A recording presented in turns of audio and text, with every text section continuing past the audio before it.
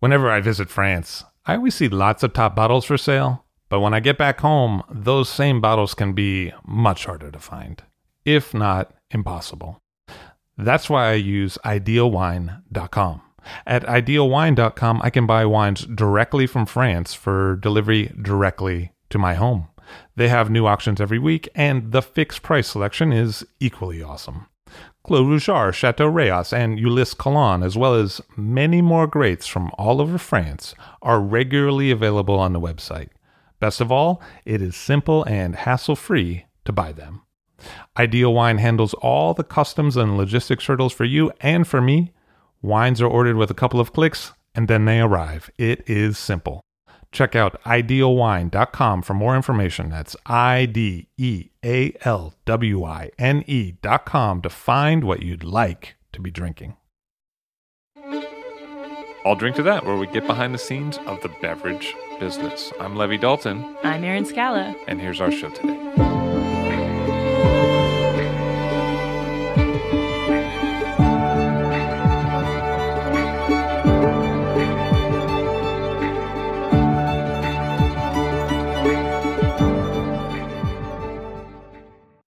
There's nothing quite like a good, perfectly aged Zinfandel. In this variety focus, we'll hone in on what makes this grape so special. Zinfandel. How did it get here? Where is it grown? Why is it so popular? Where did it come from? Why does it taste like that? What is the deal with those field blends? Zinfandel. It's a grape with quite a unique history. Long before DNA profiling, it traveled to many places, assumed many names, and today has a unique and varied diaspora throughout the globe. It's generally accepted that Zinfandel is from Croatia, though there is some pushback from certain geneticists that it may have an Italian genesis. Zinfandel goes by a few names in Croatia, but the most ancient reference is as Tribidrag, and these references date back to the early 1500s. The grape is also a staple in Puglia, where it is known as Primitivo. Primitivo has a unique second fruiting zone. When trained VSP style, the grapes will come forth in the usual fruiting zone, but also in a second fruiting zone farther up the vine. This is usually discarded, but can be used to retard the ripening of the primary fruiting zone. Only a few grape varieties have this unique characteristic of a second fruiting zone. Though Zinfandel and Primitivo are widely grown, I've only heard one producer from Fatallone talk about using this second fruiting zone to his advantage. He even makes a rosé wine just from this fruit, which is harvested about 2 weeks later from the first fruiting zone. So Primitivo is a staple in Puglia. But how did it get to California? And where does the name Zinfandel come from? This is still a mystery. The grape first pops up in U.S. history records in Long Island when a local grape grower was raising Zinfandel. He had planted vines from an educational vineyard in Vienna that cataloged every vine currently growing in the Austro-Hungarian Empire. For reasons unknown, Tribidrag assumed the name Zinfandel in the United States, and it migrated west to California. In California, the grape was interplanted in vineyards with other varieties, creating field blends that help to hedge the effects of the vintage by regulating ripeness. Zinfandel in California helped to establish an identity for the region in the 19th century and can certainly be seen as a beverage that contributed to the founding of the west coast of the United States. But getting back to the crux of this grape, so many mysteries remain. Where does the name Zinfandel come from? How did it get from Croatia to Puglia? How did it get from Long Island to California? What prompted the popularity of the Zinfandel-based field blends that were so common in California in the 1800s? There is a lot that DNA can tell us, but there are several stories that are left only to our imaginations.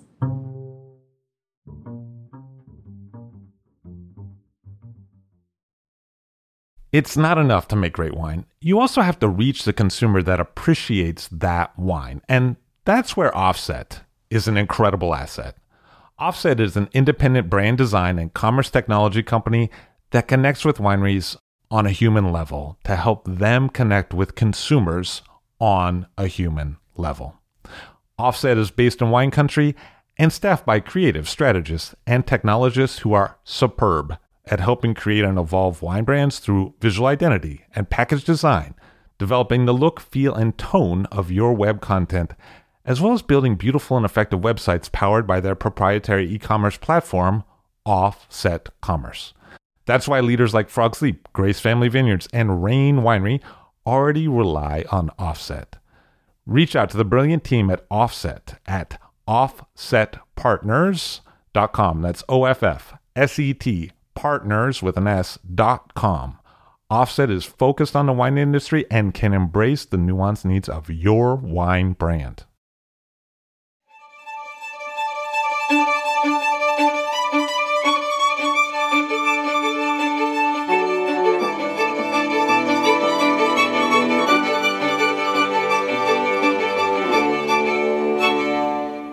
Morgan Twain-Peterson on the show today of Bedrock Wine Company. Hello, sir. How are you? Good. How are you doing? Nice to see you. Very nice to see you as well. So your last name is Twain-Peterson. It is. And you're the son of Joel Peterson. Yes. And somehow you added your own Twain thing in there. Yes, that would be my mother's doing. Oh, okay. All right. It was like some sort of an agreement thing. Exactly. Hyphenated relationship. Hyphenated relationship. My mother has always been a very strong personality in my life. And Twain was actually a name that she gave herself in her first marriage when she was living on a commune in Kenwood. And she and her then husband decided to throw off the shackles of the patriarchal naming tradition and create an entirely new name, which was Twain, which also means two. And I never got that part of it. Yeah, so it was her favorite author, but then also the Twain means two, and so it was the two of them. It was, it was very, they melted silver spoons, and then, had my little sister, or my big sister, whose name is Caitlin Twain, and then the Twain stuck, which is better because her original maiden name was Seaman. So I think that was actually It's good if you're in the Navy. It is, and considering the fact that my middle name is Guy, it would have been a really, really rough high school existence if she had kept with that name. So I think that there is ulterior motives to this taking of the second name as well. But it was really close to being Huckleberry. Like it could have been more. If it were Huckleberry, it would have been Peterson. Amazing. So it's funny, one of my vineyard guards actually calls me Huckleberry, which is great. So how many times do you kick that guy's ass? He's very big. Oh, okay. He's a hippie, though. I think I could do it. So. Say it again. Yep. So you grew up with your dad? I grew up with my dad. He's the famous Ravenswood guy. Yeah. So, when I was a little kid, Ravenswood wasn't very big. My dad got there in a rather circuitous route. He grew up in a family that really loved food and wine. My grandfather and grandmother were part of the Berkeley Wine and Food Society, which is where they hung out with folks like Alice Waters and Narcy David. And through that, they really got turned on to wine. My grandfather actually it was illegal for him to sell wine, but he actually wrote a pamphlet that he would write all of his tasting notes in and sell that for like $25. But with that came a case of wine that he would give to people. And he would literally sell these out of the back of his car at the Shell refinery, which is where he was a grease chemist. So is there a statute of limitations on that stuff, or should I cut that part out? That's a very good question. He's long since deceased. Well, yeah, so I think that's the statute. Harder to prosecute when they don't show up for the trial. I think that's very true. So my dad, needless to say, grew up in this family that loved food and wine. He was able to taste a lot. My grandmother and grandfather had this tasting group, and my dad would be able to sit in, even going back to when he was 13 or 14, and he'd be allowed to taste. And my grandfather would in a very chemist type way, measure how much liquid went into his glass. And if it matched the amount in his spit cup, he was allowed to come back and taste again. Because both your grandparents were chemists. Both my grandparents were chemists. My grandmother was the first woman to graduate Phi Beta Kappa in chemistry out of Berkeley. They met in Northridge, Tennessee, where they were isolating plutonium. So, chemistry.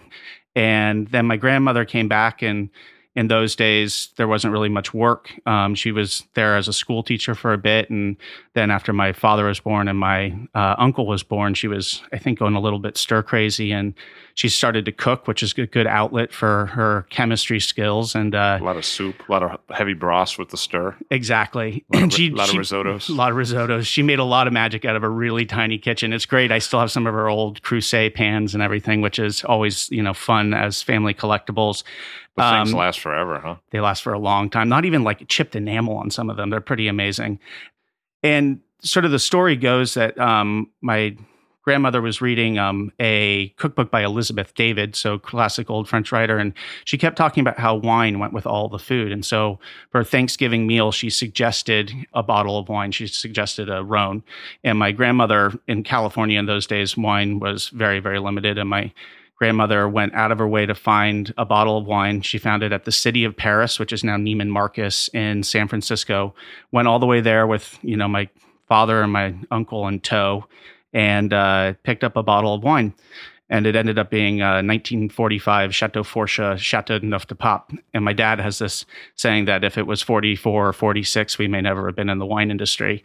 45 was a good year. So it's sort of the love of wine kind of came out from there. And needless to say, my dad caught the bug. And even though he went to college for microbiology up at Oregon State, when he came back and was working as a cancer immunologist at Mount Zion in San Francisco, he continued to write, he continued to taste. He actually had this goal of his where if he could go to enough industry tastings, he would not have to feed himself throughout the week. So he'd actually go to take notes, but also to, Funny, I've had the same goal. I think many have. And then in 1974, after I think was a pretty hard time at Mount Zion for cancer immunology, he was doing a lot of one-on-one stuff. He had a number of patients that died of cancer. And then at the same time, the fledgling AIDS crisis outbreak in San Francisco was going on. And so Mount Zion was the first to look at that because people for a short while thought it was actually a form of cancer. They didn't realize what it was.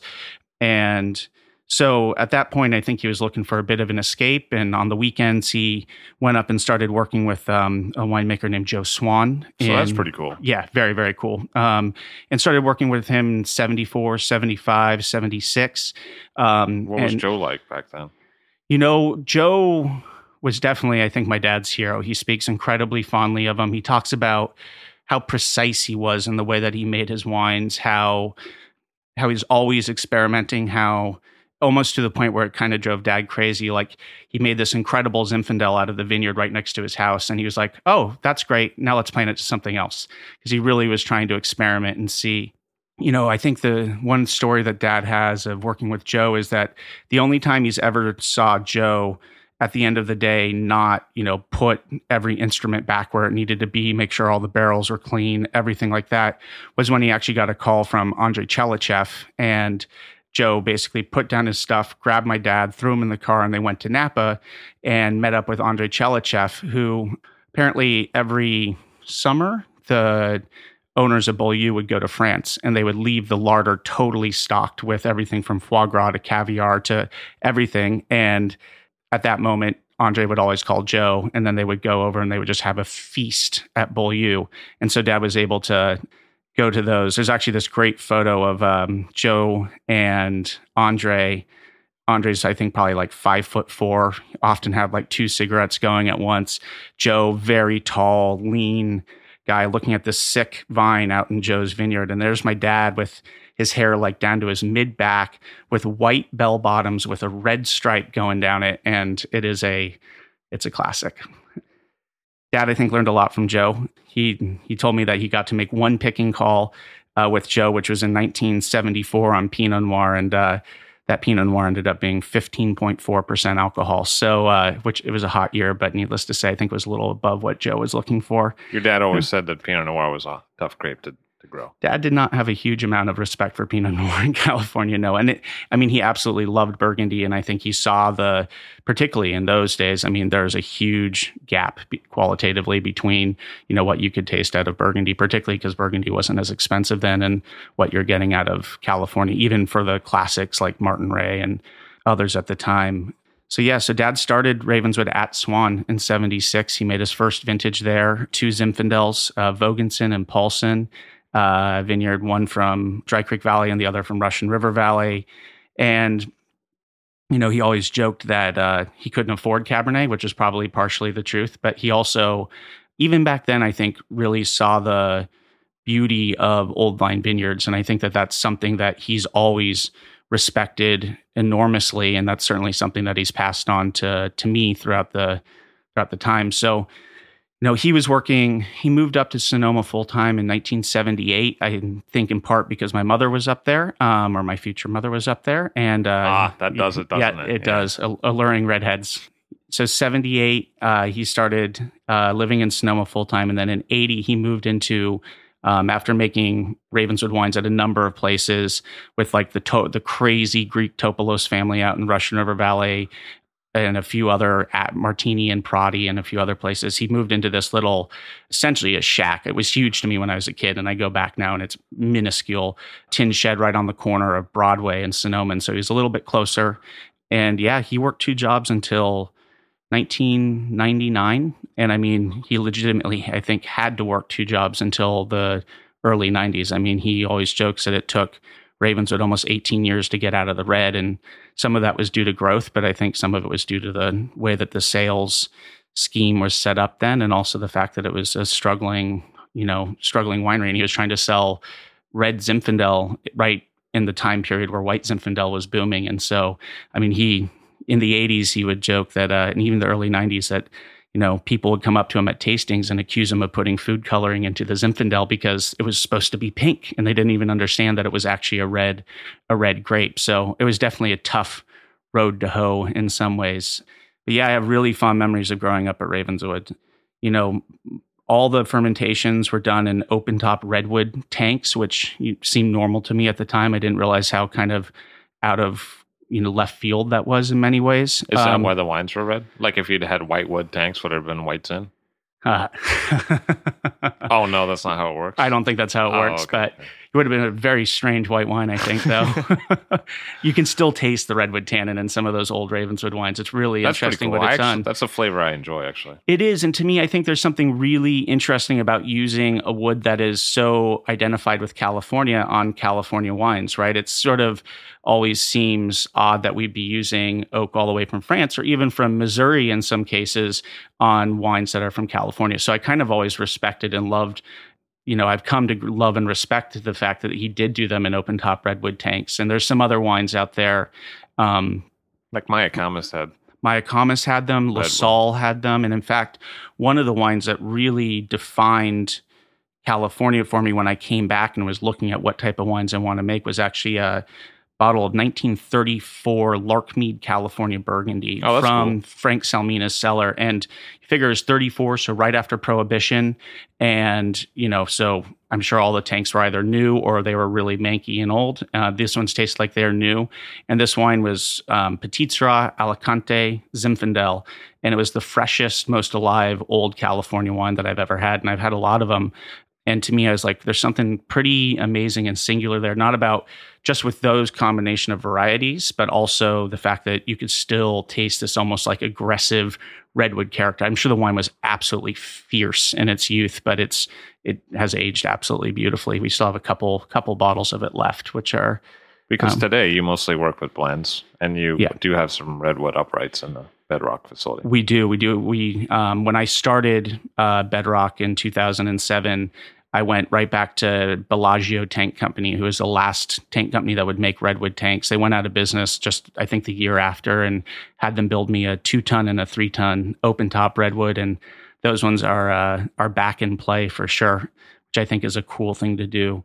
The other thing my dad did with the 80s wine, with the Ravenswood wines from the 70s, 80s, 90s, and even today, which has always impressed me. And again, one of those things where I think he was so forward thinking in a way that, I didn't realize this because I was just a kid, was he was doing all native yeast fermentations in the 80s, which was just, most people thought was insane. I mean, he had this story of doing custom crush at Hacienda Winery at the time. And he told the winemaker that he was going to do all native yeast fermentations. And the winemaker was like, okay, but literally put a skull and crossbones on the tank and made any pump, any hose that touched the wine be resanitized before it touched any of their other wines, because she was convinced it was going to somehow infect the winery. And I mean, obviously, native yeast fermentations have really began to get embraced, I think, in the late 90s in California. But the fact that he was doing them all the way back to the 70s and 80s, I think, was really quite cool. And he saw, I think that just, you get more voluminous aromatics, you get more complexity out of making wines like that. And although I think he adds a little bit more sulfur to the wines now, I know early in the 80s and 90s he was adding no sulfur at fermentation too. So I mean, you think about how many incredibly hip wineries today, and a lot of those wines that we all have so much love for and have high acclaim are made that way. It's interesting to think he was doing that in the 80s on, kind of the lowly Zinfandel at the time.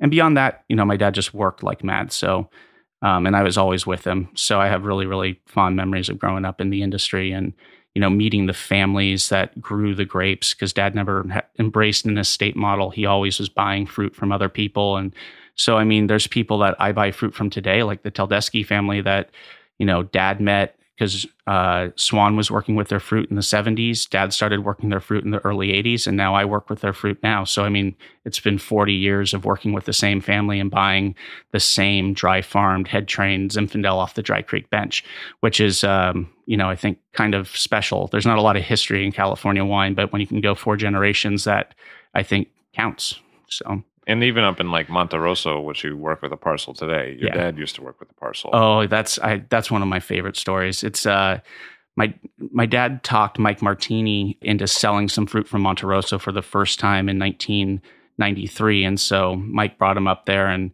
dad chose this really sweet parcel of vines planted in 1886, dry farmed, mid slope. Monte Rosso is one of the most spectacular vineyards there is. It's a huge vineyard. But there's a lot of old vine fruit up there. And it was the block is planted at about 1,000 feet on the Sonoma side of Mount Veeder on this bench of deep, deep red soils, thus the name Monte Rosso. And my dad worked with it from 1993 to 2002 and made some really lovely wines. In 2001, 2 things happened. Ravenswood sold to Constellation and Martini sold to Gallo. So all of a sudden, 2 little wineries went into like 2, big megapolies, like in competition with each other. And dad got his contract cut. So fast forward to 2008, and I find out about this amazing old Semillon up there from Zelma Long and Diane Kenworthy, who's my amazing vineyard manager now, who used to work at Simi back in the 80s. And I started working with that was Zelma Long's winery. That was Zelma Long's winery at the time, one of the great early female winemakers in California.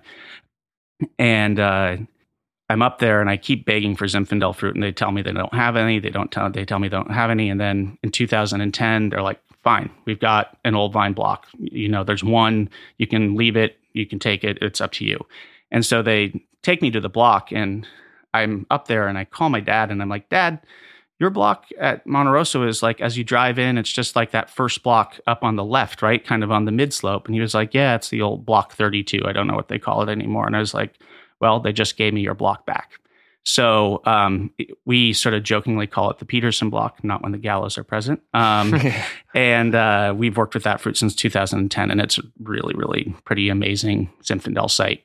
So, and it's again, one of those things that goes back to, obviously, that one was a little bit different because of the Gallo Constellation thing. But the one thing that I can say about my dad is that a lot of people have always commented that it must be kind of easy getting into the industry because, I'm following in my father's footsteps in some ways. But like the Earnhardt family. Yeah, exactly. Like, hey, yeah, we race cars in this family. NASCAR racing reference. I was not expecting that one. Well, I watched Days of Thunder. There you go.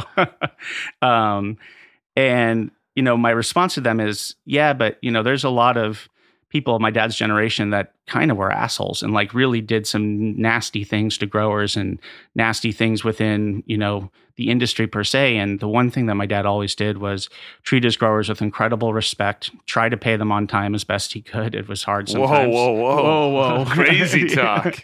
And, pay them a fair price and treat them as human beings and realize that, you need to have happy growers to have, great wines. And that's the reason why I think, there's any number of vineyards that I've gone to where the door has opened because my dad, for better or for worse, has worked with most of the great old vineyards in Sonoma and Mendocino and even in Napa.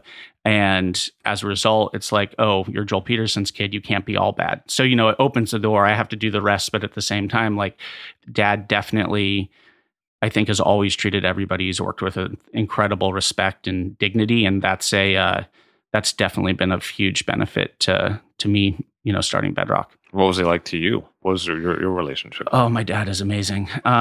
He has always been my biggest supporter. I mean, much like his father did with him, he always allowed me to taste wine. I was in the winery all the time. My mom was going to nursing school for a good chunk of, my early years. And so I basically slept at the winery when dad was working late. I would sleep in the bacteriology lab when dad was working at the lab late. I would try to do punch downs with him, but that was hard because I was little, and I idolized him in many ways. And, but he was always willing to encourage whatever I wanted to do. And I mean, it goes to, whether it came to starting Bedrock and finding the original financing for that, which was all my dad, or even back to 1986 when I wanted to make wine for the first time. And, my dad was totally okay with it. And he was you were pretty young at that time. I was 5 at the time, so very young. And I said I wanted to make wine. And I think dad had the idea that he could just give me a little bit of something he was bringing in, whether it's Zinfandel or Merlot, which are the 2 main reds he was working with at the time. And I told him that I wanted to make Pinot Noir. And he asked me why. And because I think I was a bit of a brat. And I said, well, because I heard you say that you don't think any good Pinot Noir can be made in California. To which he laughed. And I actually was able to go to the San Giacomo family, who are my parents' landlords. And Angelo San Giacomo, who's the patriarch of the family, he's a wonderful, wonderful person. Yeah, I think put up with me. I would always ride my bike over and just sit in his office and try to shoot the shit with him as a 4, 5, 6-year-old would. And he had the utmost patience with me, which looking back, I think was definitely something. And my parents had been to Italy the previous summer, I guess. And I was really into currency and collecting coins and seeing all the different stuff. And so they gave me a bunch of lira. And I think they gave me something like 6,000 or 7,000 lira, which I thought was a ton of money at the time. I think it was $2 or $3. And I went to Angelo and I was like, I want to buy fruit from you. And he's like, well, what do you want? And I was like, I want Pinot Noir. And he's like, all right. And I gave him the lira and he kind of laughed. He gave me the lira back and then called my dad and was like, is he serious? And my dad's like, yeah, I think he is. And starting that year in 1986, a half a ton of Pinot Noir just showed up at Ravenswood, and it showed up from 1986 to 2001, ironically, when I turned 21. And every year, Dad and I would make Pinot Noir together. And the first year, I remember him opening 3 bottles of Pinot Noir. One of them was Burgundy. Dad says it was Dujac. I don't remember. And then a couple of other examples. And he asked me which one I liked the most. And apparently I liked the Burgundy. And so the Dujac. And so apparently we did 100% whole cluster. We put it down to 1 new French oak barrel. And that wine was a beastly tannic wine for a long time, but it kind of opened up. And, we'd do that kind of every year. And so it became a father-son project that was always this point of sort of coming back. Because obviously I went through early teenagehood and became a teenager, and I'm sure I was surly and not wanting to talk much. But it was always something that we could sort of connect over. And the wines were really bad sometimes, and sometimes the wines were good. I remember one time in 96, I gave it 10 times as much sulfur as it should have, which you permanently ruined the wine. Calculation. I missed a decimal point. Yeah, I don't think you're the only guy who's ever done that. That's definitely happened. Yeah, I think that wine might be good in another 20 years. So. Right. So that was cool. So that was he always has encouraged me on that front. And to this day, I mean, he's always an advisor. I always joke that he's the best consultant. He's the most underpaid winery consultant in California, because anytime I've got a question or a concern or anything, he always has advice, whether I want it or not. But yes, he always has advice. But later you actually ended up selling those Pinot Noirs that you'd made. I did. So that brings me to my time in Manhattan. So in 1999, I entered Vassar College up in Poughkeepsie, and the summer before that, in 99, I worked at Chelsea Wine Vault, which was owned by Chris Cree at the time. He now has 56 Degree Wine out of Bernardsville. It was like the Ralph Kudel era. It was, like Ralph Kudel, Mark Haynes, Lyle Fass would show up from time to time. I mean, baby Lyle Fass. There's a few others. This guy, Mike, who was the somm at Tribeca Grill for a while, but I think he's moved down back south.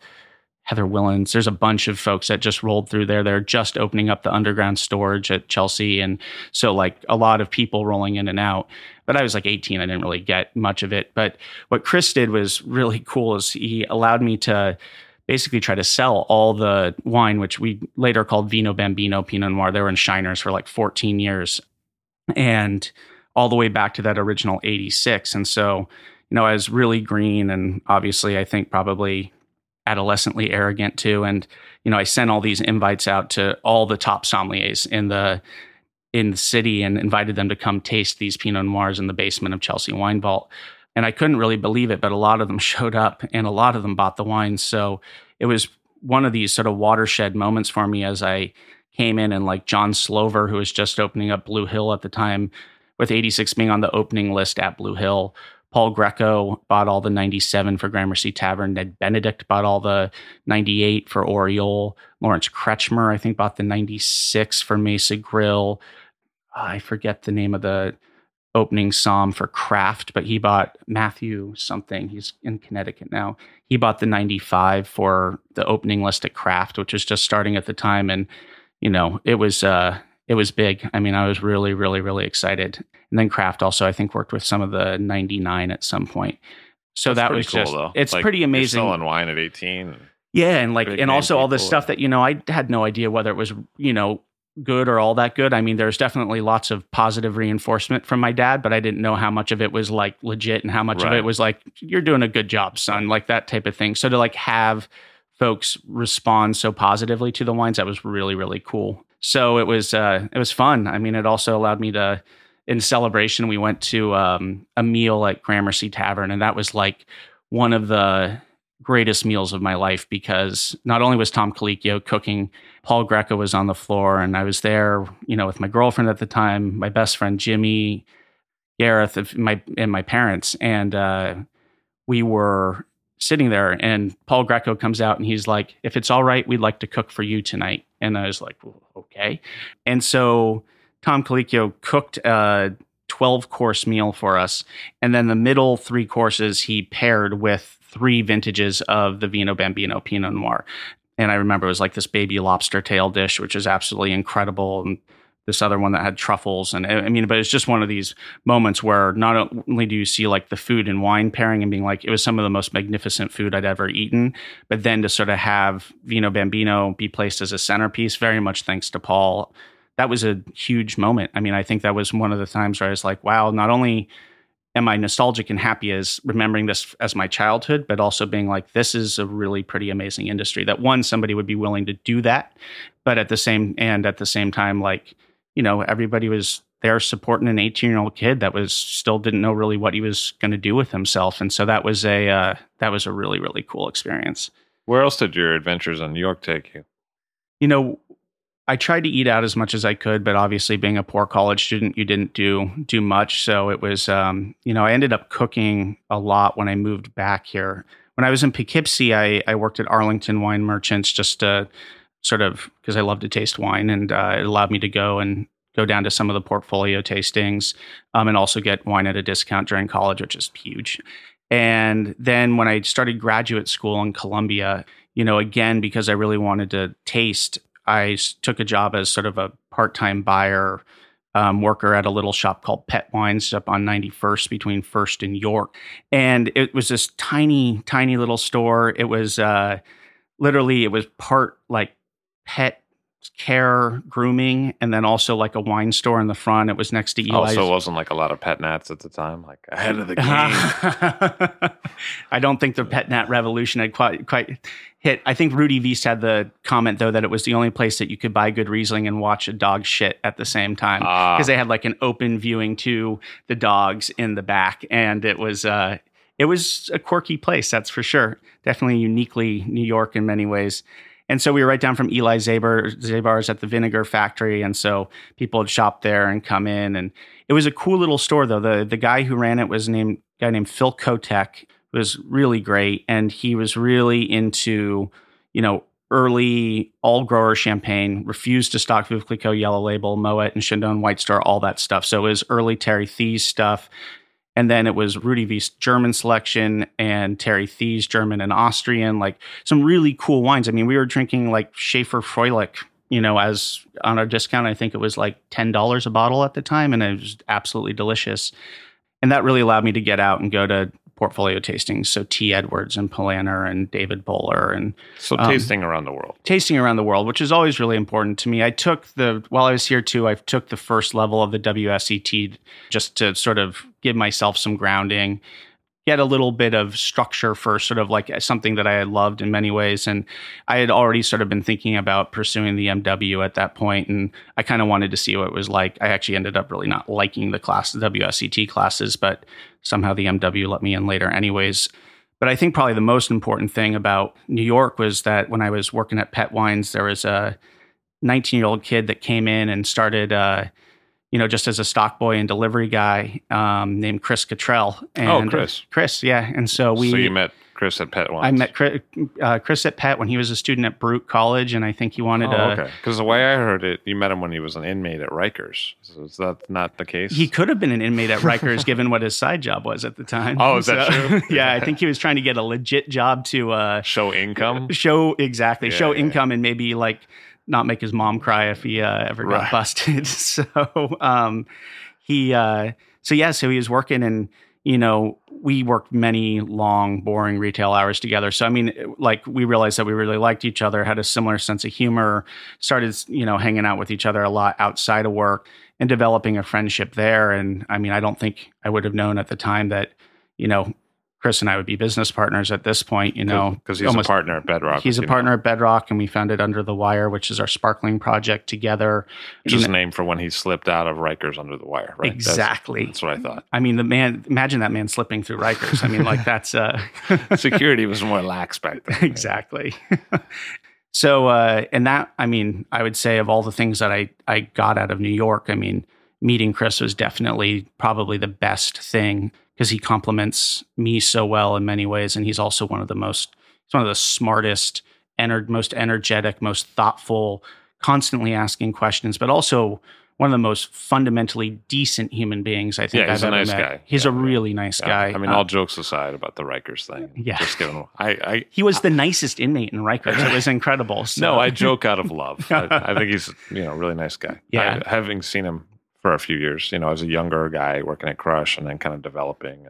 Yeah. And I mean, that's the thing, is he's got one of those minds though, that can it's always on, and he can he could have been a pretty mean stockbroker if he wanted to, just his understanding of how, numbers work and things work, and his ability to decipher personalities, and also the fact that he's a Staten Island kid. He's afraid of nothing. I think it's something that probably was helped out by Bobby at Crush, who I think is also, like the Lower East Side street tough, like afraid of nothing type thing.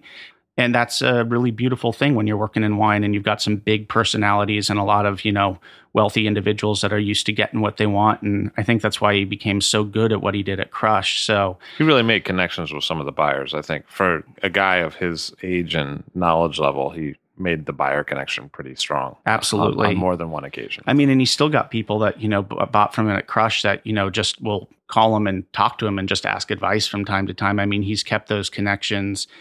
And yeah, I mean, it was pretty amazing to see him go from, I think we had this tasting at Pet Wines once where we gave him a white Burgundy versus a California Chardonnay, and we're like, this is the same grape. And his eyes just being like, whoa, to him being like, I remember the first time he came out of La Palais and he was just like listing off the bottles that he had just drunk. And I was just like, damn, that kid, like in 6-7 years, like he really, really, did something, which is really impressive. And, at the time with Bedrock, I started in 2007 as a one-man show. I made like 700 cases of wine, but it was sort of always in the back of my head that Chris would be such a great fit. And so like finally, it was just about 2 years ago now, I was able to talk him into leaving his much, much beloved New York and moving out to San Francisco to join me at Bedrock. And every morning he doesn't have a bagel, he still gets mad at you. Oh my God. It's needless to say, the lack of late night delivery options in San Francisco, I think is taxing hard on him. But I think he's also growing to love being in the vineyards a little bit, which is... seems like he takes well out there. He does. And he's got one of the best, that same personality that can apply to, wealthy people buying wine applies to growers. Growers, I mean, he just gets along with every single walk of life. And the somewhat craggly Yeah, exactly. Guy, doesn't get along well with everyone. The 70-year-old German who has something that he wants to do this way still somehow finds it, just it's hard not to just warm up to him. So he's been an incredible asset for me, for Bedrock, for Under the Wire. It's going to be really fun to see what he does. But why did you end up starting Bedrock? I mean, because it sounded like you were doing your master's at Columbia, and then so why? The wine could have been a sidelight. It could have been a hobby or just something you enjoyed, connoisseurship, but you decided, hey, you know what? We're going to do this full steam. I think it came, I came out of this sort of academic cocoon of Vassar where it's just one of the most bucolic campuses you've ever seen. I mean, it makes everything about academia seem incredible. And then I went to Columbia for a couple of years, and I kind of got cured of that. Right, because it's the opposite. It's the exact opposite. Yeah. And there's these amazing drug deals. There's amazing. The grime is just incredible on campus, and the fact that the classes were huge. It was incredible. I mean, my largest class at Vassar, I think, was 25 students and taught by a full professor. In graduate school, I was still being taught by other grad students, and I was like, it's not what you really sign up or you're paying for, and I wasn't totally convinced. I realized I just wasn't going to be a very good academic. I didn't like the pettiness of the infighting. The pettiness and infighting is insane. It's just like you'd have a political science professor and a history professor assign the same text and then proceeded to completely talk shit about the other department and how they would never assign that text. And you're like, but you just assigned the same text. I mean, it just was like that. I just didn't feel like that was where I wanted to go with my life. But I still have always had an incredible love for history and politics. And, I did a master's in American studies, which is very much, combination of everything from sociology to urban theory to history, politics, English. And I wrote my thesis on, casino gambling as an urban reconstruction tool in Atlantic City. So, a lot of the crossover stuff there. But you could see how that could be with vineyards too. Exactly. Like urban renewal, but it's not urban. Right. And also there's some incredible history there too. It's when I moved to California in 2005 with the idea that I was going to do something in the wine industry, that I was going to start the MW, but I didn't really know exactly what that was going to be. Was I going to import wine? Was I going to go try to work abroad? Was I going to, I didn't really know, because the other thing too is I really loved the full gamut of wine available. And at the time, 2005, I really felt like California, except for a couple producers, was really stuck in a rut. It seems like it. That's when I was was just tapped out of California. Totally. Whatever. For good reason. There are all these big, blousy, high alcohol, oaky wines that just, everybody was still trying to make 1997 vintage over and over again. Over and over again. And in Zinfandel, I have to say, Ravenswood had sold to Constellation, so that was starting to become corporatized. There's really no other Zinfandels in the market that I even wanted to drink. Ridge was always been solid, but other than that, there wasn't much there. So, it wasn't like there was much calling me back. But I knew I was going to be in the industry somehow. So I worked at Ravenswood in 2005, and that was a trip. We did 12,000 tons with 22 people. Again, all native yeast fermented though still, which I'm always impressed by, because Ravenswood was making 800,000 cases a year at that point. Big difference from when you grew up. Big difference from when I grew up. And obviously very different corporate structure. At that point, a lot of the vineyards that Dad had worked so hard to put together were still there. Over, I think, the last 5 or 6 years, sort of the corporate buying strategy has meant that a lot of the vineyards that Dad worked so hard to put together have kind of been let go, which is too bad. But it was a really good experience just to get my hands dirty again. And God, when you're filling 600 barrels a day, I was literally writing poetry on the tanks to try to keep myself from going insane. Then I went to Australia, which was really interesting. I worked at Hardy's, which was at the time the biggest wine company in Australia, right? Huge. And that was really interesting because at the particular Hardy's Tintara facility in McLaren Vale, we were making a whole gamut of wines, from stuff that was going to be $4 bag and box to some pretty amazing own rooted, dry farmed, 130-year-old Shiraz and sand from Blewett Springs. And it was a really interesting experience because, I think that they think about winemaking, at least there, it was much more like food science. It was like, if they can add something, they're going to add it. And it was a really great experience for me at that point because I had to do things like add polyvinyl polypropylene, casein, milk, gelatin. I had to carbon fine, wines that had gone pink to get them back to white. I had to do all of like the dirty stuff that goes into making commodity wines. And I think that, that's a really important thing to know because it's almost like you need to know that extreme so you know how to go back to the other extreme in many ways. Or at least you know why it's important to not, because people, sometimes I think that people think, well, less manipulation, what does it really mean? Exactly. Well, if you actually go see what manipulation means, right, it becomes very clear. It's actually easier to see it that way. Absolutely. I mean, and when you've got some really beautiful fruit coming in, and then you see it being inoculated with 8 different strains of yeast hit with tannin and enzyme and everything else.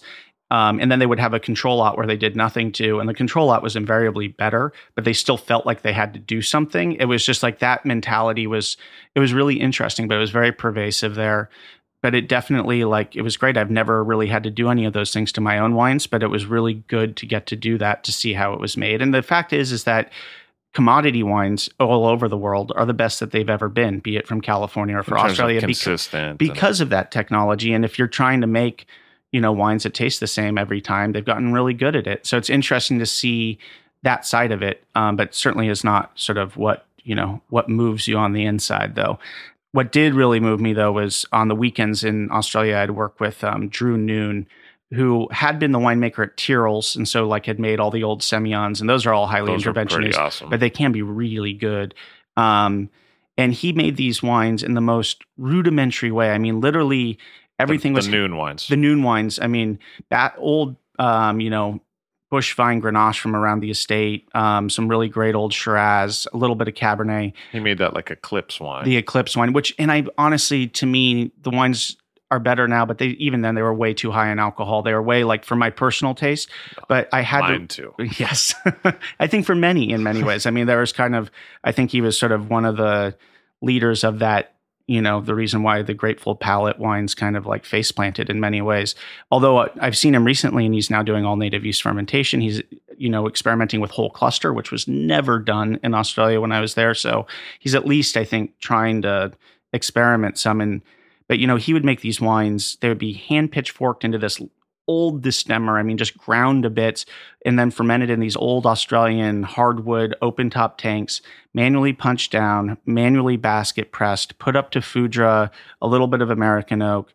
And to me, it was the exact opposite of what was being done at Hardy's Tintara. So it was really interesting to see wines, even though I didn't love them stylistically, they were so soulfully and authentically made that, that was really interesting to see. And it also reminded me of, how one could make wine on a small scale. And in many ways, the early Bedrock wines were made exactly like the Noon wines, just in terms of manually pitchforked into the destemmer, fermented in open top, in this case, redwood tanks, manually punched down, made in a place that had no cooling whatsoever. It was, no forklifts could get inside because it had 8-foot ceilings. So, it allowed me to see that you could really make quality wine obviously as you define quality wine, but within that formulation, that situation.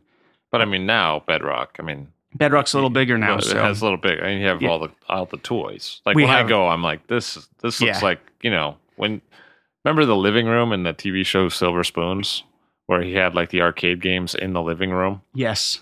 You're like, wow, dude, you got all the toys. Yeah. All the cool stuff is there. Yeah, it's fun. I mean, now you walk in and you see all of our Foudres and concrete, and with the relative success so far, we've been really able to play and really experiment and really try to fine tune the winemaking in many ways. So it's really wonderful to have our own space. Although, that space just came about last year. We built it going into 2013 because we were doing a lot of custom crush before then. And, I started Bedrock in a like it was a 550 square foot chicken coop. I mean, it was tiny with all the barrels hand stacked, everything done by hand. And, in 2008, when we got that great Old Vine Semillon, I realized that I needed a little bit better temperature control for the white. So I started making that at Inkadu Custom Crush.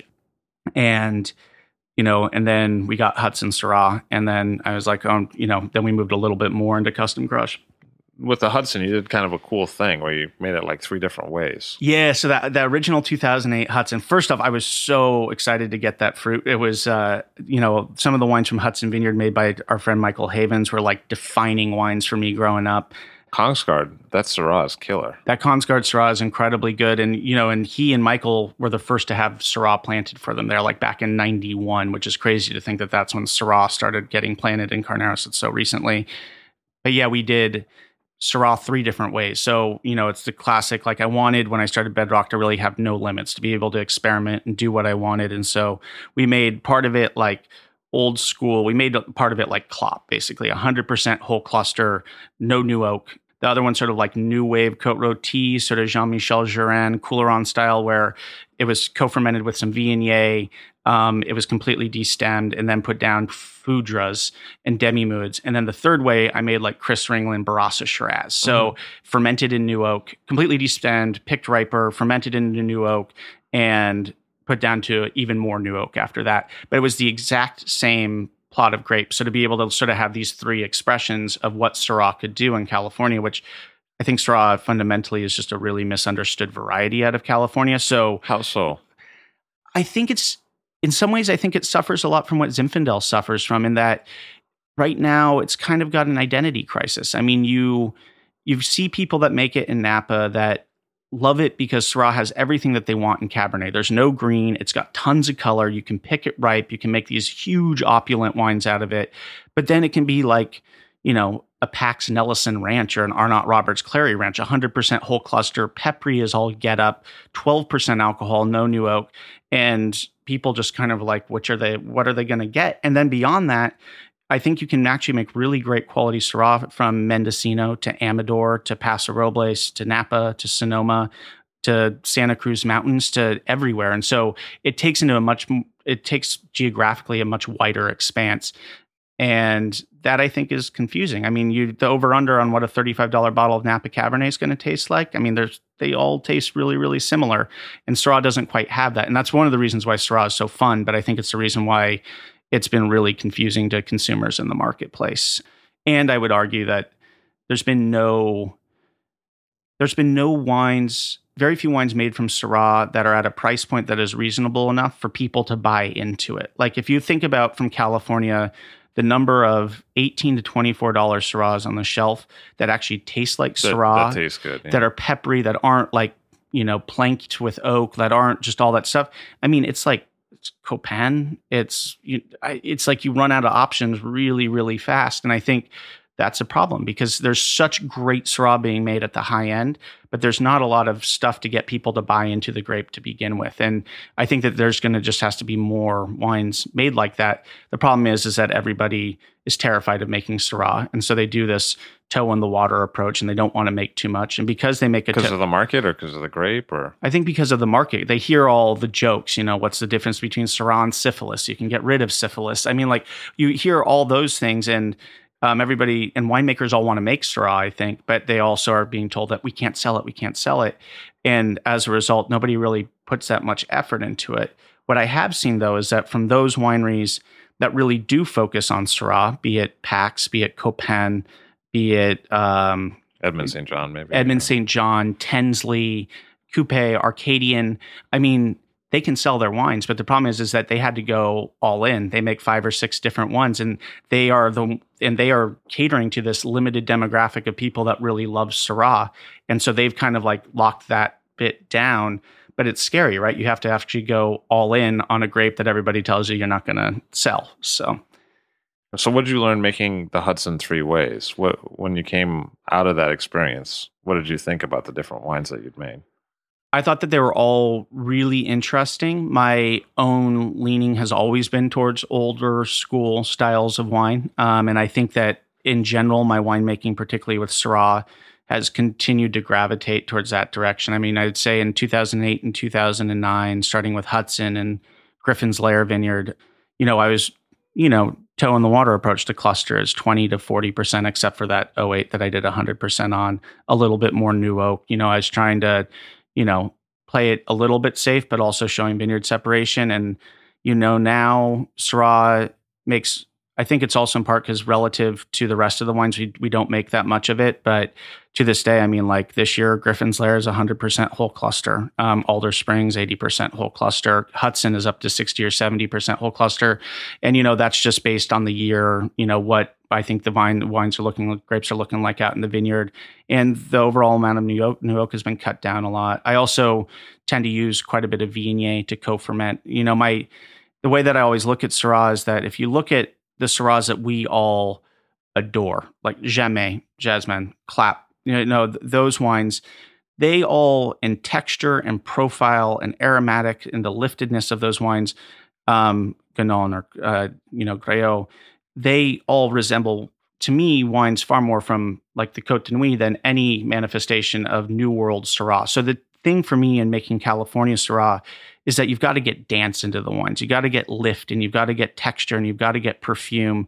And I think the three key things there is not picking too late, cluster, and Viognier. And that's sort of like the three things that can really help make Syrah not just the monolithic beast, which I think it can so easily be in California where we do have so much sunshine. And, this year we could have picked Hudson at 30 bricks if we wanted to, but, and I think some people did, but, it means that you have to be out there and being like, no, we're picking this at 23 and a half, 24. But is it a soil issue sometimes as well?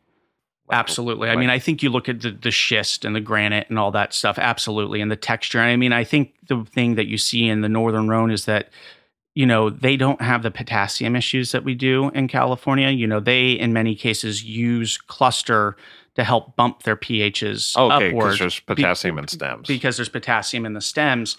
While in California, to be honest, at Hudson, we use less whole cluster on that site because it's already a high pH site. And I don't want a pH of 4.1 or 4.2 or to have to, acidify the wine. So, we sort of have to play with with what we've got there. And I think across the board, you see a lot of Syrah that is higher pH due to the soils. And I think also probably due to the viticulture in many ways too. I mean, do I think Hudson would be a lower pH site if they backed off on some of their more modern methods of farming, fertigation and other stuff? Absolutely. But I'm not sure, how much that would play with the owner. So, well, I mean, I feel like you're in that situation a few times. Like you're getting fruit that you really like, but then sometimes you wonder to yourself, I wonder if this was farmed differently, but it's not really up to me. Absolutely. And that's something that I think we are looking at more and more with Bedrock, in that, we are moving to a model where we control more and more of our fruit. And it's something that obviously you can only do once you have some years of sales and some cash flow and other things. But, as of this last year, we just bought a vineyard out in Lodi next to Tegan's great Kirschman vineyard. It's going to take 5-6 years to actually get it to look decent. Sodini Ranch, which is an old Rocchioli vineyard off of Limerick Lane that had kind of fallen into disrepair. We took that and are leasing it now and, given it the love that we've seen has worked so well at other vineyard sites, compost, cover crops, spading, breaking of hardpan, introduction of predators to, for spider mites and leaf hoppers, and, the use of more biologic sprays rather than relying on any synthetic fungicides. And so we're doing that at more and more of our vineyards. And I think that we're already starting to see the results, because really what we learned from our own vineyard, from Bedrock Vineyard, which my dad bought in 2004, is that it takes a while, but after 8, 9, 10 years of proper inputs, a vineyard that has been badly mistreated, and Bedrock had been badly mistreated. It was dramatically overcropped, and it was over irrigated and over fertigated, and had some weird trellising too. And had some weird that GDC. Oh, I hate that thing. And we found that after all these years of soil work and all these years of literally being like, our mantra is a bit, healthy soil, healthy vines. It's not, anything revolutionary. You talk to Eric Texier, you talk to anybody that's who values soil, they realize that healthy wines come from healthy soils. But when we first bought that vineyard, we'd have Zinfandels that were coming out, finished ML at like 4.1 pH, high TA. So even if you wanted to adjust it, you couldn't adjust it. And then after all these years of soil inputs worked, this year in this historic drought, we put water on once. And I think that was just to make Diane feel better. I don't think we actually had to. And we have really much lower pHs. Things are hitting the winery at 3.5 to 3.6. The wines are fresher, and the wines are just simply better. So having seen that can work, being able to look at these other vineyards and be like, yeah, the numbers are a little fucked up right now. The pHs are high. And then you look at the way it's been farmed, and usually it's been a little bit nozzle heady, over irrigation, fertigation, all the other stuff. You can be like, there is a way out of it though. And I think that's also really critical when it comes to a lot of these old vineyards, is knowing that you can actually turn them around. I mean, a lot of people just look at old vineyards and a lot of them get ripped out because people are like, oh, they're not cropping much anymore. The numbers are out of whack. Let's just rip it out and start over.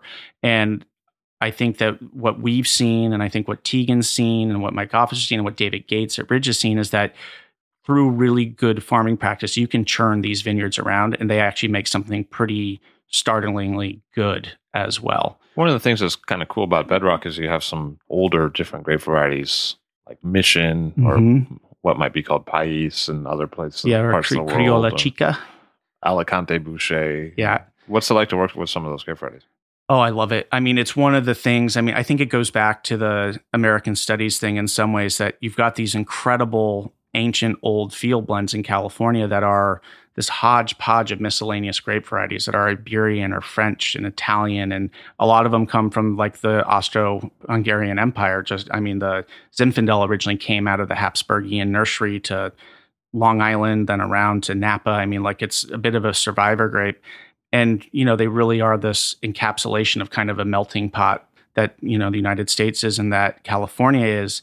And on top of that, now that these vines are so old and that you've got these, Oakville Farmhouse Vineyard, which you saw was, that vineyard is planted at the base of Harlan, is catty corner to Tokelon. It's the oldest vines left in Oakville. And it's a field blend that's predominantly Negrette and Mondouse. And then Zinfandel, Carignan, Cab Franc, Chenin Blanc, like all these other random things that are in it.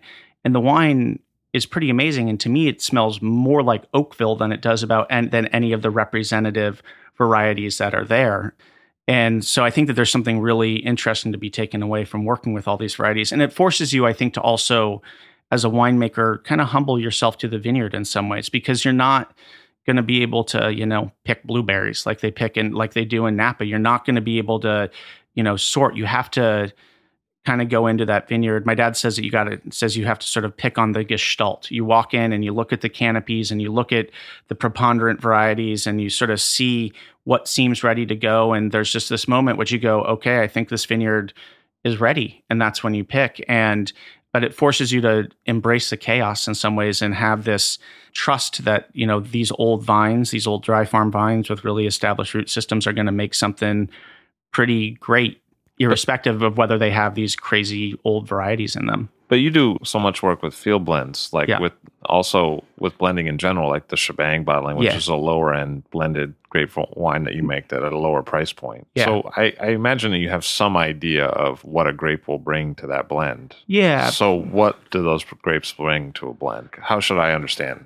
Carignan or Cinsault or a Mission or Negrette or Mondouse? What do those do in a wine? So, I'd say if we look at maybe the 5 most planted out there, because we've found over 50 different varieties in these old vineyards, but there's like 2 Albelo Mayor vines at Carlisle, and Person and Mollard and crazy ones. But, I think if you look at the main ones, you look at Petit Syrah or Durif, and, that just provides color and tannin. It ripens early. In many cases, if it's a really late year, like, if it's a cold year, it's the one it's the mixed black that's going to get ripe. Tempranillo is the same way in many ways. Alicante is just pure color. It's what is called a teinturier, which is from the French word tincture. It's got dark red juice, so it's got really high color content, anthocyanin content, and so it's always there to add color. And then you'll see things like Carignan and Grenache, and those are not high color varieties for the most part, although Carignan this year was like crazy color. but they're really there to add acidity and lift. And what's really interesting is you see that despite the fact that there's total chaos in some of these vineyards and there are these like one-offs of all these things, you do generally see that in a vineyard like Carlisle Vineyard out in Russian River Valley or Dolan Sec Ranch out in Russian River Valley, these great vineyards planted in one planted in 1910 and one planted in 1937, the mixed blacks all are there to kind of offset the natural conditions. It's cold out there. Things don't get ripe. There's a lot more Petit Syrah. There's a lot more Alicante. There's a lot more Grand Noir de la Calmette, which is another Teinturier. So they're there to sort of make up for what the potential deficiencies of sort of the main grape, Zinfandel, is. You go to Geyserville, and it's a whole different thing. It's hot up there. And so you see a lot more Grenache. You see a lot more Carignan. You see more Negrette. You see varieties that tend to ripen later, but also provide a lot more acidity. So, I mean, you think about it and you go and back and you read even the reports of the California State Viticultural Commission back in the 1880s, and folks like Charles Wetmore and Eugene Hilgard and these early founders of California wine. And they were advising people to plant these mixed vineyards because they wanted to have, one, a wine that would ferment dry. They knew all the issues that we had with Zinfandel back as far as 1886, that it tends to soak up in tank, that it can stick, that it can have high alcohol, that it can have a lot of sugar. And they wanted you to plant varieties that would offset that depending on what area you were in. And, you know, they weren't trying to make variety wine back in the day. They're varietal labeled wine. You know, they're making California Claret or California Burgundy. And so their idea was just to have a wine that fit that description that would be stable and would come out of the vineyard. And so there's actually, I think, some pretty remarkable logic behind the reason why these old vines or why the vineyards were planted the way that they were, you know, up to 120 years ago. So, I mean, this is obvious to you, but maybe not to everyone listening, that like a California Burgundy back then wouldn't have been Pinot Noir. Oh, yeah. Yeah. Pinot Noir was actually, they experimented planting both Pinot Noir and Cabernet, and they didn't like Cabernet because it wouldn't set. And I think that's because at the time they were trying to graft it onto St. George, and to this day, Cabernet doesn't like to set on St. George. And Pinot Noir just didn't crop very much at tiny little clusters. And so they were making, wines of a style. So, you know, and usually Claret would be lighter and Burgundy would be heavier. You talk to, or you see interviews with like Louis P. Martini from back in the 40s and 50s. And he'd be like, yeah, our California Burgundy blend was 50% Petit Syrah, maybe 20% Valdigues, and then Zinfandel and Alicante. And then the Claret would have, you know, more light, it'd have the Pinot St. George or Negrette in it. Mm-hmm. And, you know, a little bit more Zinfandel on the lighter thing. So not only they had their idea of what they're trying to make, and even what they're trying to make didn't really fit the description of what those wines were like where they originally came, but that was indeed what they were trying to do. They were making a blend. They weren't making varietal wines. I mean, but that also, we were talking about this before once, that was the era when Claret itself may have been blended with, say, like Hermitage style. Absolutely. So maybe what they were receiving on this side of the ocean was, you know, Rhone wine that had been blended into Bordeaux, right? So absolutely. I think that there's no doubt that was going on all the time. And so they Bordeaux, may have had Alicante Bouschet in there, Bordeaux or whatever. Yeah, well, and it is so funny. Because even today, when we were in Châteauneuf-du-Pape this spring, I was driving down the road in Châteauneuf, and I looked over and I was like, that is a shit ton of Alicante Bouschet right there. So I hopped out of the car and I walked over and I was like, this is indeed Alicante Bouschet, but it's not one of the accepted varieties in Châteauneuf-du-Pape. And we were talking with the guy from Gigondas, Chateau Saint Côme, Louis Barriol, and who I love. And he was like, one, it's a shame that it was never accepted, and two, it's all planted right on the periphery, and everybody, you know, theoretically picks it for Côte de Rhône, but it goes into their Châteauneuf-du-Pape. So, well, it's also true in the Piemonte. It's called Tintori, and it's not uncommon. Yeah, I mean, you see it there. It's a pretty.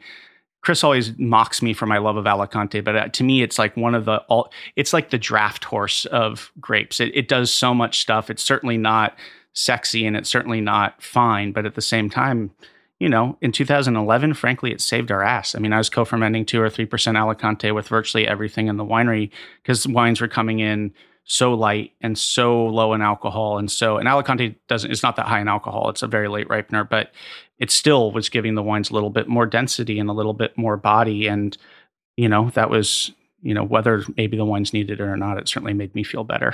A great variety that you also work with is Semillon. And Oh, yeah. how did that come about, and what's it like to work with? Semillon is incredible. The Semillon that we work with is, I think, the oldest Semillon left in the New World. It was planted in 1886 up at 800 feet at Monte Rosso. We mentioned this earlier. I found out about it when Diane, my vineyard manager, was like, when I worked at Simi, we used to get this great Semillon from Monte Rosso. She's like, I highly doubt it's there. Like Monte Rosso used to have things like Full Blanche and Barbera, all of which have been ripped out subsequently. The Barbera, that's really unfortunate. So I approached Gallo about it, and they're like, oh yeah, it's still there. And then What were they doing with it? it was going into Rancho Zabaco Sauvignon Blanc. They were cropping it at like 6 tons per acre, dry farm Semillon that's 120 plus years old, which is just crazy to begin with on a mountain site. So it certainly doesn't lack for vigor.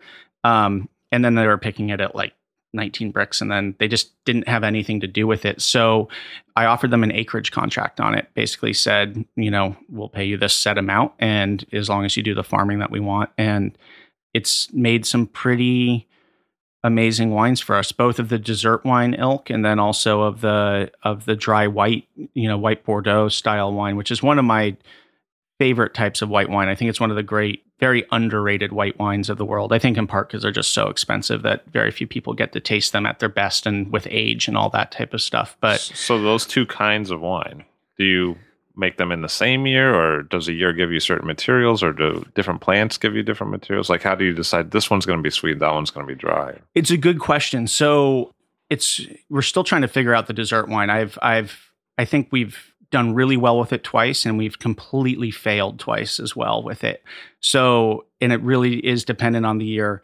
Every year we'll pick about half the block for Cuvée Caritas, which is our Bordeaux Blanc style wine. That's named after your dog. Which is named after my beautiful Great Pyrenees Caritas. Then the rest we will hang for dessert wine. But it's interesting, like in 11, which was a great year for botrytis, as everybody knows in California. Yeah, some know it all too well to their roux. Exactly. I mean, that vintage I learned a lot in. We got that fruit in, and it came in at 42 bricks on November 1st, and it finished with 211 grams per liter of residual sugar. We were able to make like 1 barrel off of an acre. So tiny, nothing really. And the wine was pretty amazing. The next year was again a late year, but there wasn't any rain, and it got to be about 30 bricks. And we tried to stop the fermentation with residual sugar in it, and it just kept powering on. I mean, I popped that thing with like 100 parts per million of sulfur, and it fermented to 17.1% alcohol. Wow. And with like 35 grams per liter of residual sugar. I mean, like, there's nothing I can do with it. I mean, it's still sitting in barrel. I'm like, hopefully maybe one day it'll be turned into something, but it's, so that was the ultimate fail.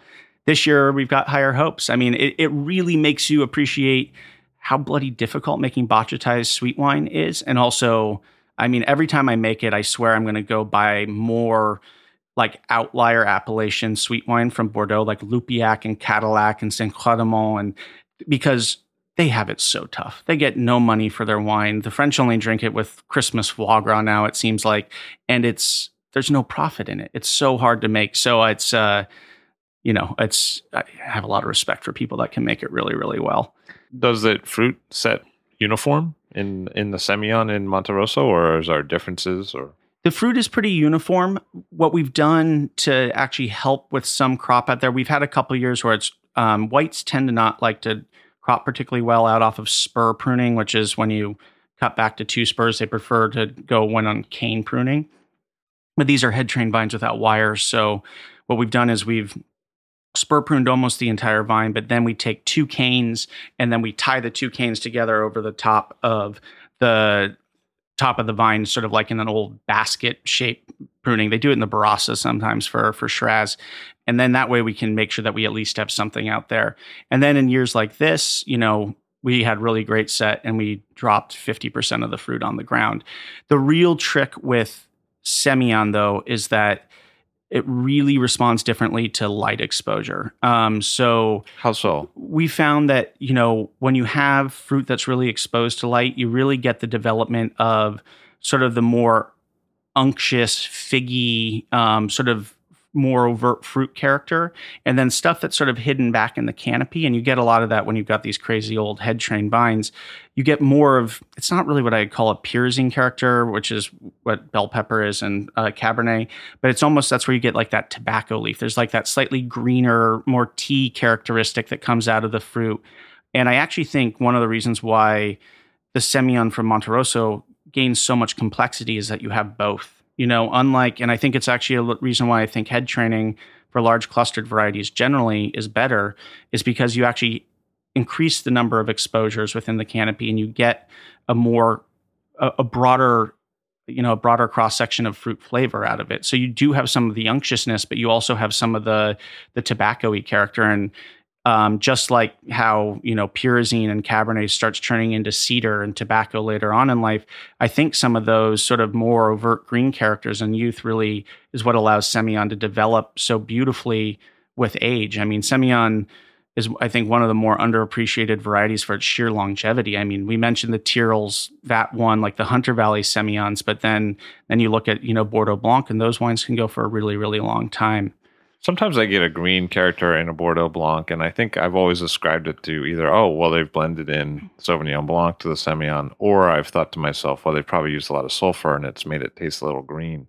But you're saying it actually could be a grape situation. I think both of those two things that you said are also possibilities, but I think it also comes back to the character. I would say that in Bordeaux, though, because they're working off of, usually a double Guillot system on Semillon, they're really leafing it high. And that's what we see in most modern vineyards when things are out on wire or out on cane. You really only have two fruit exposures, right? You've got one side and then you've got the other, and then everybody tends to leaf really heavily. So you tend to get pretty equal. By which you mean take the leaves off? Take the leaves off around the fruit. So basically you get full sun penetration on the cluster. And in Bordeaux, I think they have to do it because it's so prone to botrytis and they need that airflow. In California, I think they do it because they like more uniform ripening in many ways. And I think that, in some ways, I think it's one of the reasons why like Hardy's Semillon from Dirty and Rowdy is so good, though, is that, that fruit is sort of California sprawly. It's got, it's not perfectly two-dimensional. There's like some three-dimensionality to it. And I think that that's the reason why that wine can be pretty complex, and not to mention the skin fermentation and all the other cool stuff he does. The complexity is in the vineyard already. I think the complexity is in the vineyard. There are different grapes. I think, yeah. And I think that can be stated about any wine, though, really. I mean, the complexity or the potential for the complexity is there. I mean, that's where I think the focus on farming becomes so critical. And I think also the focus on vine age, which we put a huge, huge focus on.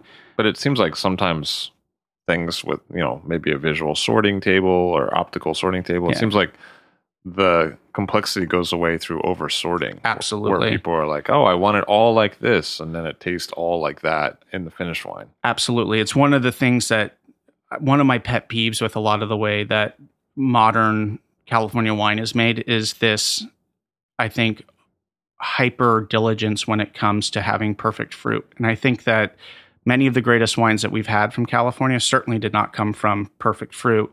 Many of the great wines we've had in the world did not come from perfect fruit. And in some ways, I think you become more monochrome the more you get like this perfect 28 brick, 3.7 pH blueberry. I mean, like, if you want your wine to taste like, ripe blueberries, that's what you're gonna get. But for me, it's sort of like, if you feel like you have to sort the complexity out of your vineyard, then one, why are you working with that vineyard to begin with? And two, I don't know, why are you making wine to begin with in some ways? I mean, because you're just trying to find uniformity. And I think a focus on uniformity, whether it be Nazi Germany or whether it be California Cabernet, just makes for a really uninteresting result in many ways. Yeah. So you work with a few different vineyards. Some of them are pretty, obviously all have their ups and downs, but some of them have really interesting histories. Yeah. So what's a vineyard like Evangelo, and how did it get going, and what's there? Oh, Evangelo Vineyard, one of my favorites.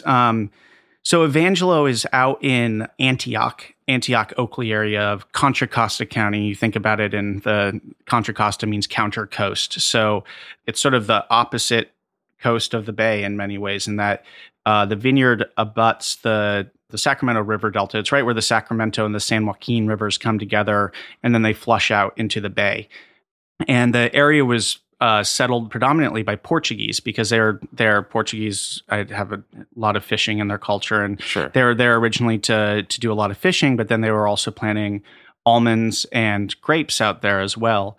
And what's really amazing about Evangelo is that the vineyard, much like the other vineyards out there, it's own-rooted, and it's planted on 40-foot banks of beach sand. So own-rooted vines in California are incredibly rare to begin with, because you need sandy soils. Otherwise, they were devastated by phylloxera.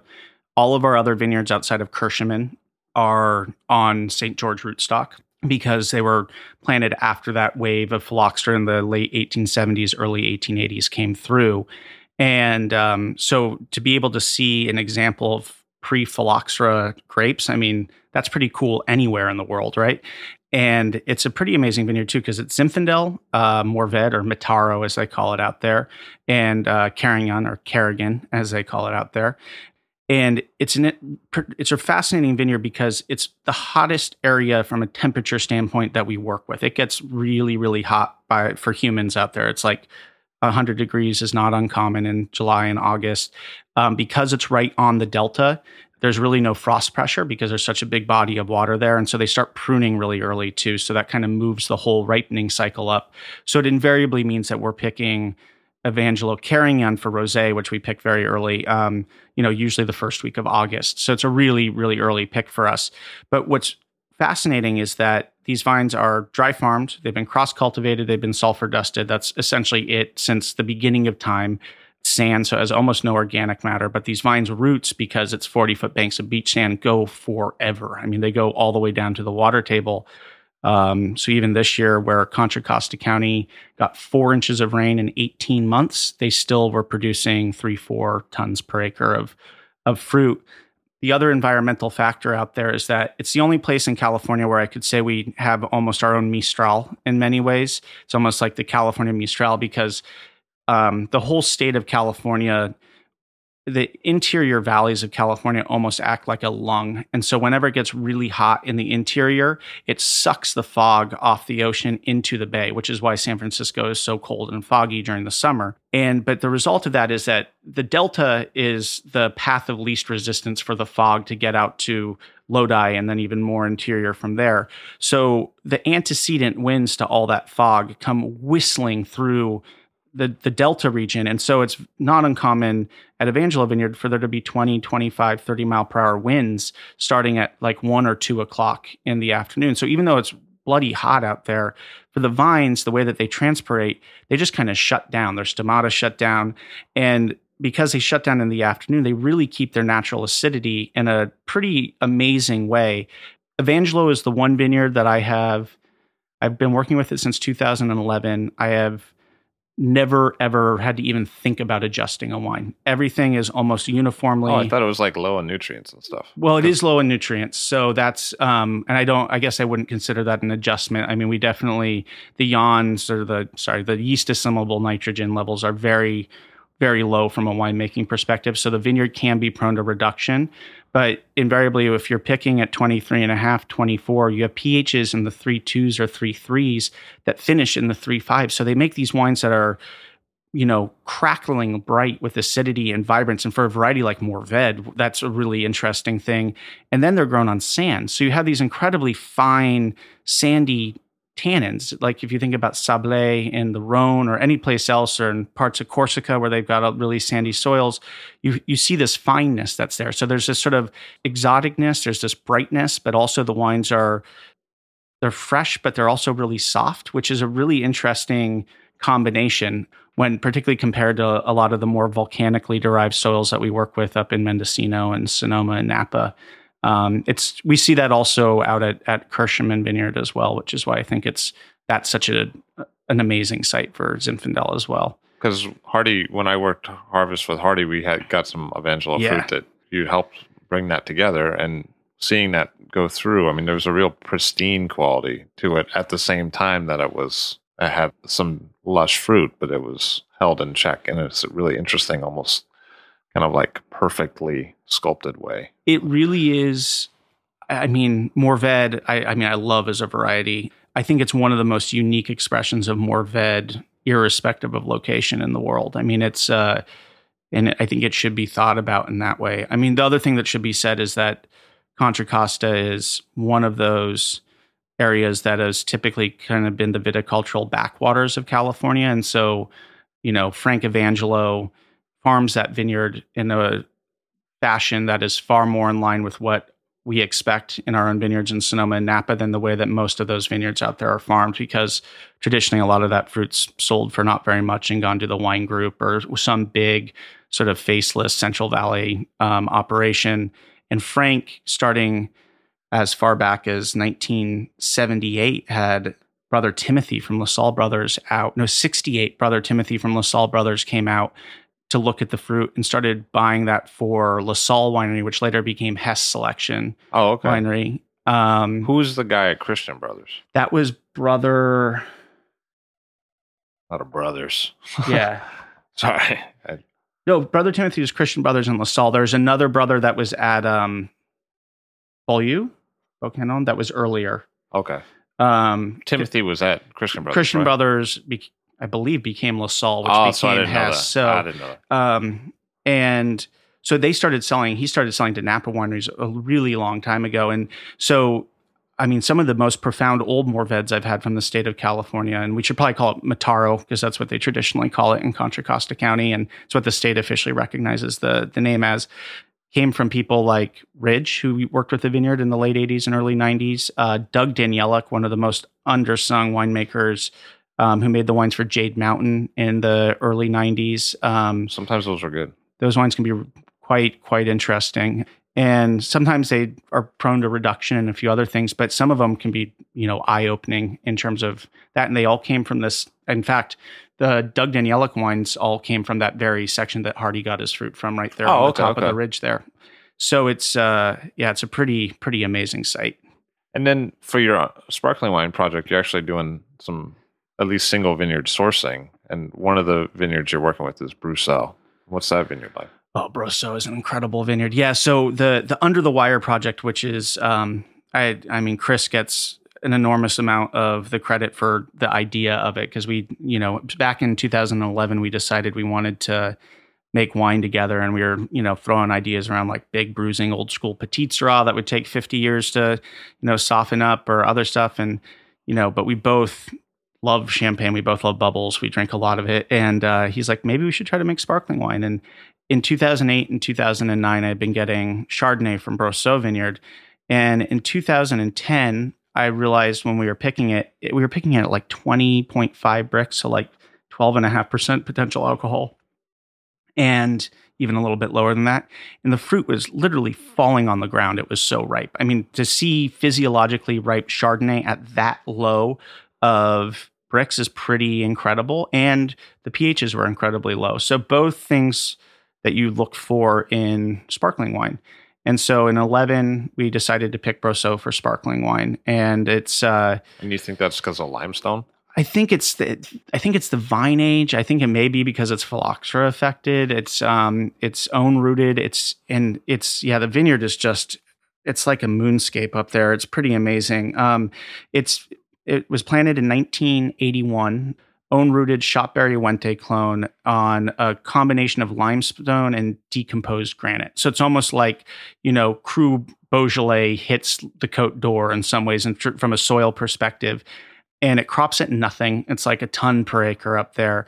And it's up at 1,600 feet in Chalon, which is a really hot, dry area. So I also think the fact that there's not a lot of water up there probably hastens the physiological ripening of the fruit as well. Yeah, because Graf used to have to truck it up. Oh my God, the stories of him and John Brousseau were like literally taking turns every weekend, like driving water trucks up that road, which is... it's hairy in a car. I mean, and it's like a single lane road, a long portion of it. Yeah, so if somebody else is coming around the corner, you're fast. It's really, really scary. Yeah. Well, and what's crazy is you think about somebody even before them, there's old Chenin Blanc at Chalon that was planted in 1919. Yeah, that's which is just like thing. Some of these old vineyards you go to and you're like, who 100 years ago thought that it was a good idea to plant Chenin Blanc here, in many ways. Wasn't Chenin originally like the white Zin of California? I think so. Chenin was everywhere. I mean, so as a white grape, I'm sure that's the reason why they chose to plant it. It's just amazing that they didn't think, oh, that huge fertile valley below it, Monterey, or they're like, no, let's go up to 1,800 feet on this, this godforsaken area. Literally, Brosseau is 2 miles from the ranch that Steinbeck's The Red Pony was based off of. I didn't know that. So like that Santa Lucia versus Gabilan range, it's like, it's Steinbeck country. It was one of my favorite authors. So it's always additionally poetic to go up there. I'll never forget in the beginning of that story where the kid flicks the piece of blood off his eggs in the morning, for his breakfast. That's a very visual image that's never left. I haven't read that book there's always, he captures that. And then the beginning of East of Eden, he talks about how the Santa Lucias against the sea were so dark and foreboding, and then the Gabilans to the west were full of brightness and light. And so whenever I start winding up that road to Brosseau, and usually it's sort of late in the evening and you're catching this last beautiful, starting to be autumnal light on it, it's staggeringly beautiful. And you can sort of see the inspiration behind it. So Brosseau was the first vineyard. And what was really amazing is that the sparkling wine that we got out of it in 2011, we vinified the Vin Clair in neutral oak, a twice used acacia barrel, and some stainless steel, and just loved it. And we put it in for secondary fermentation. And of course, sparkling wine's scary because one, it's harder to make. You've got the secondary fermentation you've got to get going, which means you technically actually have to be more conscious than I normally would be in terms of where your total sulfurs are, where your total alcohols are, where your VAs post-fermentations are, things that I typically don't, worry about as much. You really have to keep an eye on. And despite all of that, the sparkling wine that came out of it just tastes like Brosseau. It tastes like it's like, lime, tarragon, grapefruit, like all these like talc. It's like this really pretty incredible expression of that site. And, we were excited enough about it that we're like, well, we should try this with other sites. So, and that's why we've added some subsequent vineyards as well. Yeah, like Mendocino, right? You're getting some. Yeah, so Alder Springs Vineyard. So I thought I made life difficult on myself for Bedrock with the driving when it comes to Amador and Lodi and Contra Costa County. But for the sparkling wine, we drive 4 hours south to Brosseau, and then we drive 3.5 hours north to Laytonville, which is right on near the border of the Humboldt County line. So very far north California, where Alder Springs is located. And Stu Bewley, incredible personality, one of the greats that we work with, has invented wine coolers, that guy. He invented California Cooler when he was young and sold it for a fortune at like 32, 33. And he's always inventing. It's almost like he's planted in such an extreme place that he has had to reinvent viticulture for himself up there because all the rules that normally apply in Napa or Sonoma don't apply when you're one ridge in from the ocean at 2,600 feet on decomposing, sandstone soils, which is what Alder Springs is. And he's got these incredible tinctures to fight frost, which is basically Bordeaux mixture mixed with something else. And he's created this drainage system that he invented so the vineyard would be more fish friendly. And it's some really pretty amazing things up there. He's a really dynamic personality, and his farming is impeccable. And it's good because it's so far away. We never really get to check on the vineyard as much as we should. I'll trust you, bro. Exactly. It's definitely, if there's a few of our more cantankerous old Italian farmers up there, it would not be a match made in heaven. And then we've moved out. We added Hirsch, which is lovely Pinot Noir, and then Wenzel Vineyard this year from Anderson Valley. And then we also make, because we have to, we make sparkling Zinfandel from Bedrock as well. But, oh, okay, that's cool. Which is really fun because everybody, and this sort of goes back to my whole trying to reshape in some ways the way Zinfandel is thought about. But people don't realize that Zinfandel is a really high acid variety, particularly when it's young. So our own fruit at Bedrock, we pick it at sparkling levels at 19 bricks, and it's 3 pH, and it's got a TA of 10, which is very similar to Chardonnay or Pinot Noir at that point, but it doesn't make us sort of a different expression for sure. We always tortured my dad to say that we were going to make Bretti Lambrusco out of it because that I think you would have nightmares about that. But we didn't make Bretti Lambrusco out of it. We've made some really interesting rosés, and they're a little bit more opulent. They're a little bit more forward than you might have from the more linear mineral Chardonnay expressions, or sort of the exotic Pinot-y character of the Alder Springs Rosé from Pinot Noir that we make. But it's really interesting. I think it's good too. So it's a fun one to make, and it's, comes from fruit planted and vines planted in 1888. So can't say that about Pinot Noir or Chardonnay. Yeah, I mean, I think one of the things that's in a way almost stood in the way of Zinfandel is that people have tried to tame the acidity like Barbera, and what they did to do that meant bigger fruit, more wood, and pick later, make it a caricature. And I mean, that's the reason. This circles back a little bit to my love of field blends and the heritage wines. But when I started Bedrock, I mean, I didn't want to make Zinfandel, in part because I felt like at that point Zinfandel was so maligned from a stylistic perspective, and even if I made it the way that I wanted to, which would be in a far more sort of classic, linear, lower alcohol fashion, I thought, I was going to get absolutely skewered by critics, which I honestly was worried about when I was starting the winery in 2007, because I wanted to, make this successful. Exactly. I wanted to make this a business that, would support me. Be able to pay for things. Exactly. Buy fruit the next year. That would be a good thing. And so that's the thing about field blends that I loved, is that it allowed me to focus the conversation on the vineyard and then take Zinfandel off of the label. So even though that the wines are based around Zinfandel, it allowed me to start a conversation about the other varieties are out there, and also how so many of the great Zinfandels in California, be it Ridge Geyserville or Ravenswood Old Hill Ranch or Buckland Old Hill Ranch, how many of those wines have always been big field blends. They've just said Zinfandel on the label because they were afraid to call it anything else. So trying to redirect the conversation away from Zinfandel, because I had the same gut check response that as when I was buying wine in New York. I mean, I didn't want to taste Zinfandel. And invariably when I did, I was let down, because it just had become a thing where it was oaky and alcoholic and sweet, and there just wasn't a lot of respect being put into the grape. And I think everybody was still trying to copy the early Turley wines. And the difference between what they were doing and the early Turley wines is that Turley had incredible vineyards that could somehow support the massiveness that those wines had.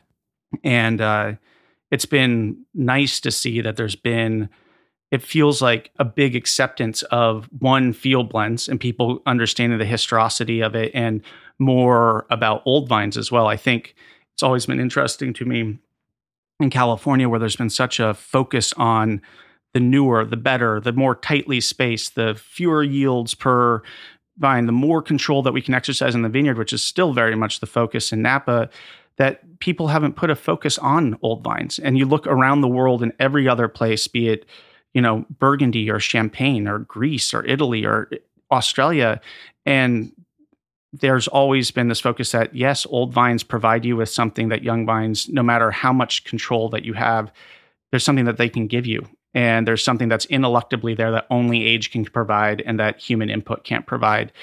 And that's what sort of makes working with these old field blends so cool. And I think that people are starting to, get behind that a little bit more. But I think it's also easier because I think you can see the revamping and style at Turley. I think Tegan is making the best wines there that have ever been made. You can see the Ridge has always been there, but I think their wines have cleaned up a little bit. I think, and then you have people like Chris Brockway and Michael Dash, and people that are really kind of making these more perfumed, bright examples of the wine that people, I think, are able to both love old vines and then also love the wines that come from them, which is a really nice thing to see. So it's been pretty amazing to be able to look at this movement in the last 6 or 7 years. And I'm certainly not the only one that was part of it, but it's where you see a little bit more of a trend back towards, from old vines, but of wines that are more made with more focus on site expression rather than the winemaking expression.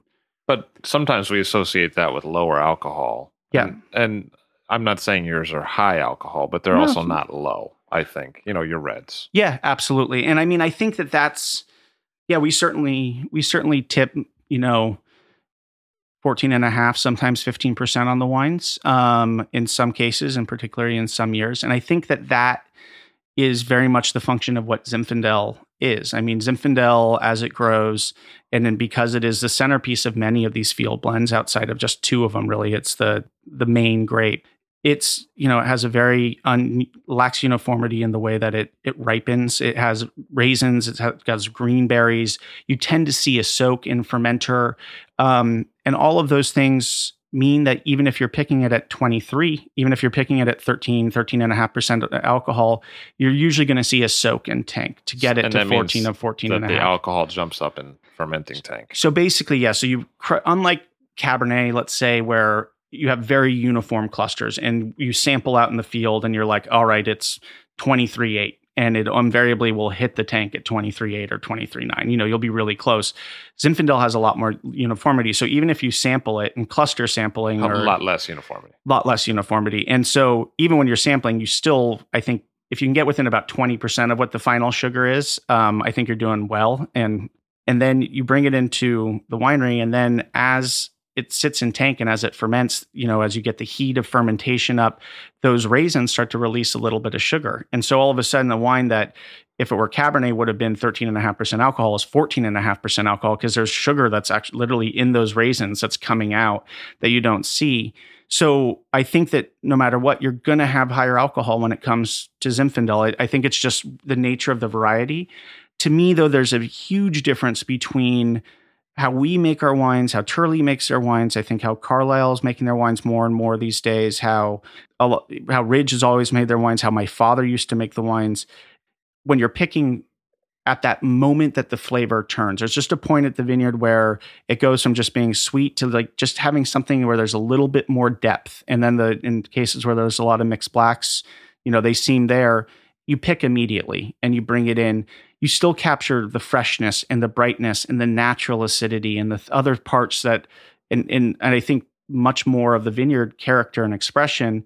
Unfortunately, the vast majority of Zinfandels and other wines in California today are picked at really, really high sugars. And to me, the later you pick, the more you occlude terroir. There's just no way that picking raisins somehow gives you a better expression of what the soil is, because a raisin is a vine, is a grape that literally has just been withering on a dead, peduncle, the thing that connects it to the cluster. I mean, it hasn't been getting any original, any more character taken to it.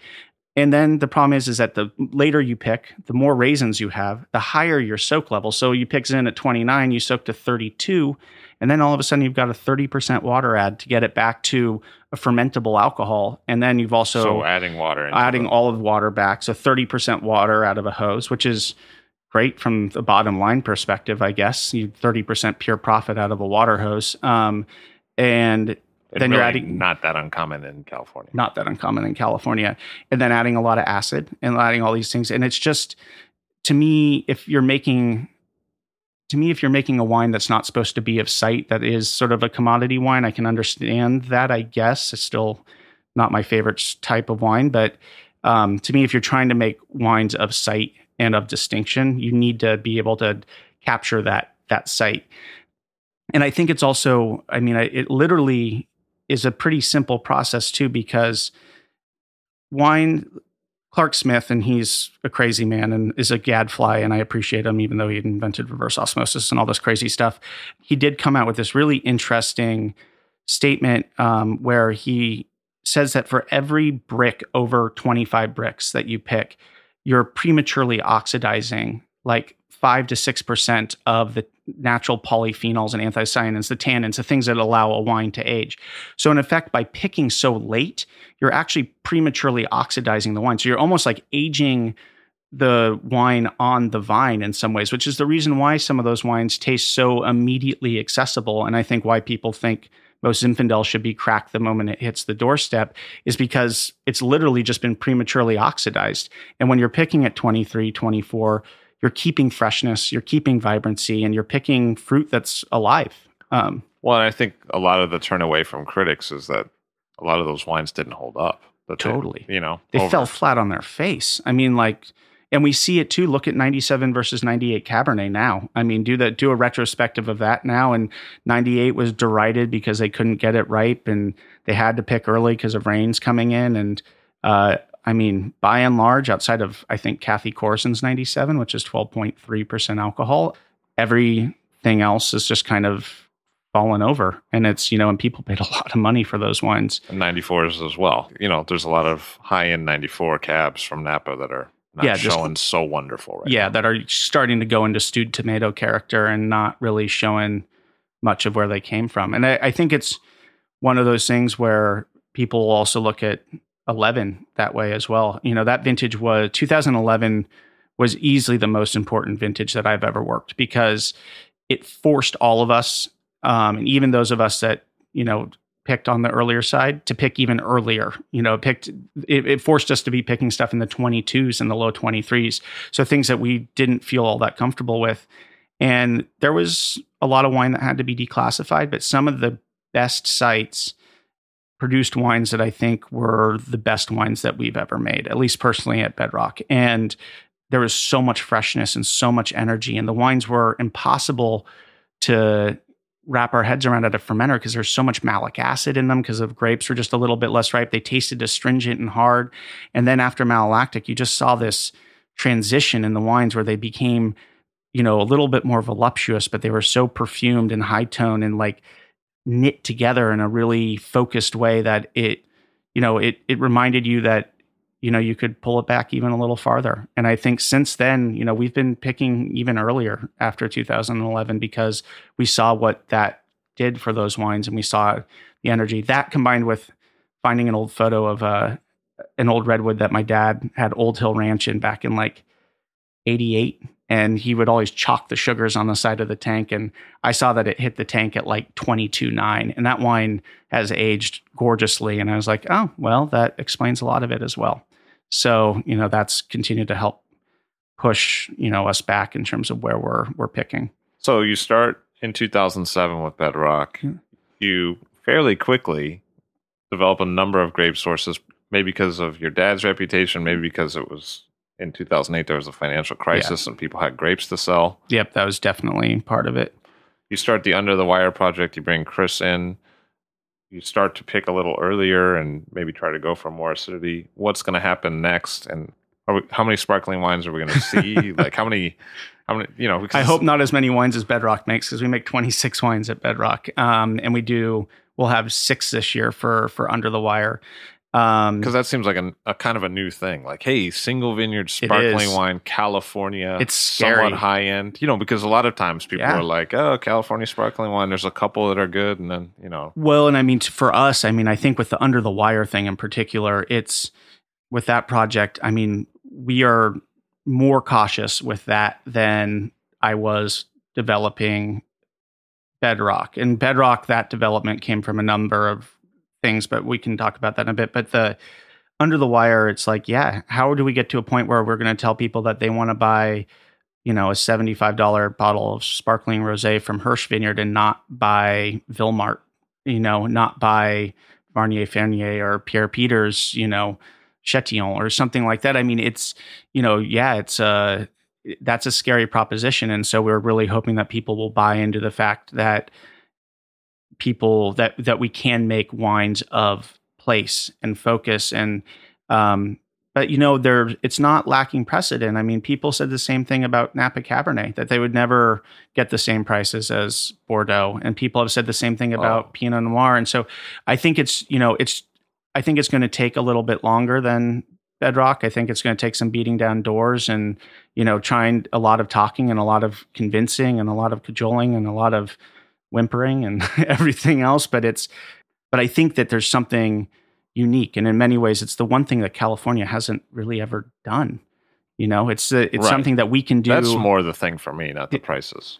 Yeah, because I think there's a strong track record of Americans paying more for American wines from the same grapes as wines from France or Europe in general. Yeah. At least at the mid tier, like they will happily pay more for Pinot Noir from California than Bourgogne Rouge or absolutely, Saison Montrachet Rouge, that kind of thing. Yeah, maybe not more than DRC, but we saw the same thing happen with Cabernet. I mean, they were happy to pay more for it. Chardonnay, they were happy to pay more for it, and we're seeing it now, even with like grapes like Truchot, Chenin, maybe. Yeah, hopefully. But, but sparkling wine, quality wise, I mean, a lot of people have bit the dust on that. You know, Yes. like Chris Dome. You know what I mean? Like those kind of things. Like things have been purchased, and now it's Pacific Echo, and you know what I mean? Right, Like it hasn't always worked out. Like, No, it hasn't. And unfortunately, I think you see, I mean, there's only a couple really high-end examples of domestic sparkling wine that sell really well. I mean, I think Jay Schramm and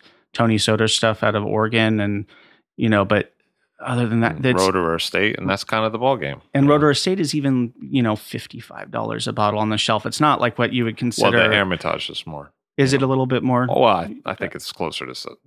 Yeah. You know what I mean? Like the higher end bottle. and I think that bottling is a really quite good bottling. I think the thing though is that everybody's always focused on sparkling wine in many ways is trying to, for the most part, trying to emulate French large house style, right?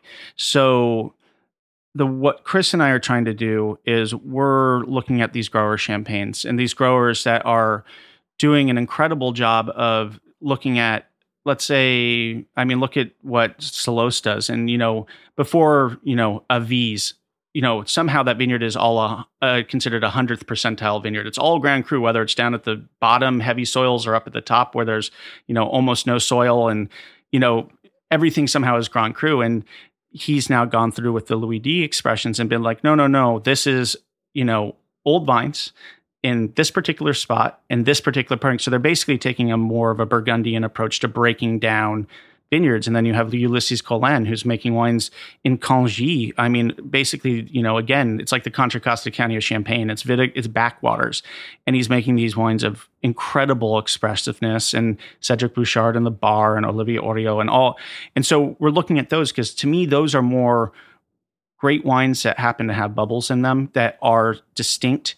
And I think that's hopefully the difference of what sets apart the under the wire wines from a lot of the previous attempts.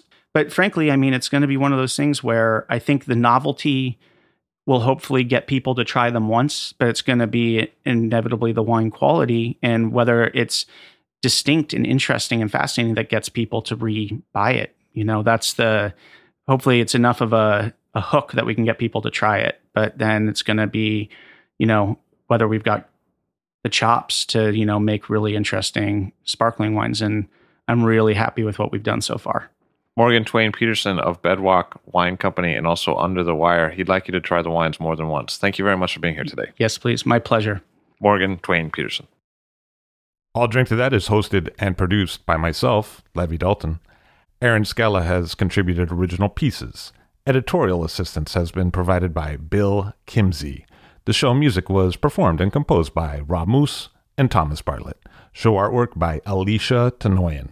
T-shirts, sweatshirts, coffee mugs, and so much more, including show stickers, notebooks, and even gift wrap are available for sale if you check the show website, alldrinktothatpod.com. That's ILL, drinktothatpod.com, which is the same place you'd go to sign up for our email list or to make one of the crucially important donations that help keep this show operating.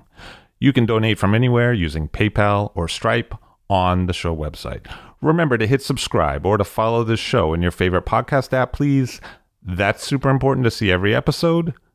And thank you for listening.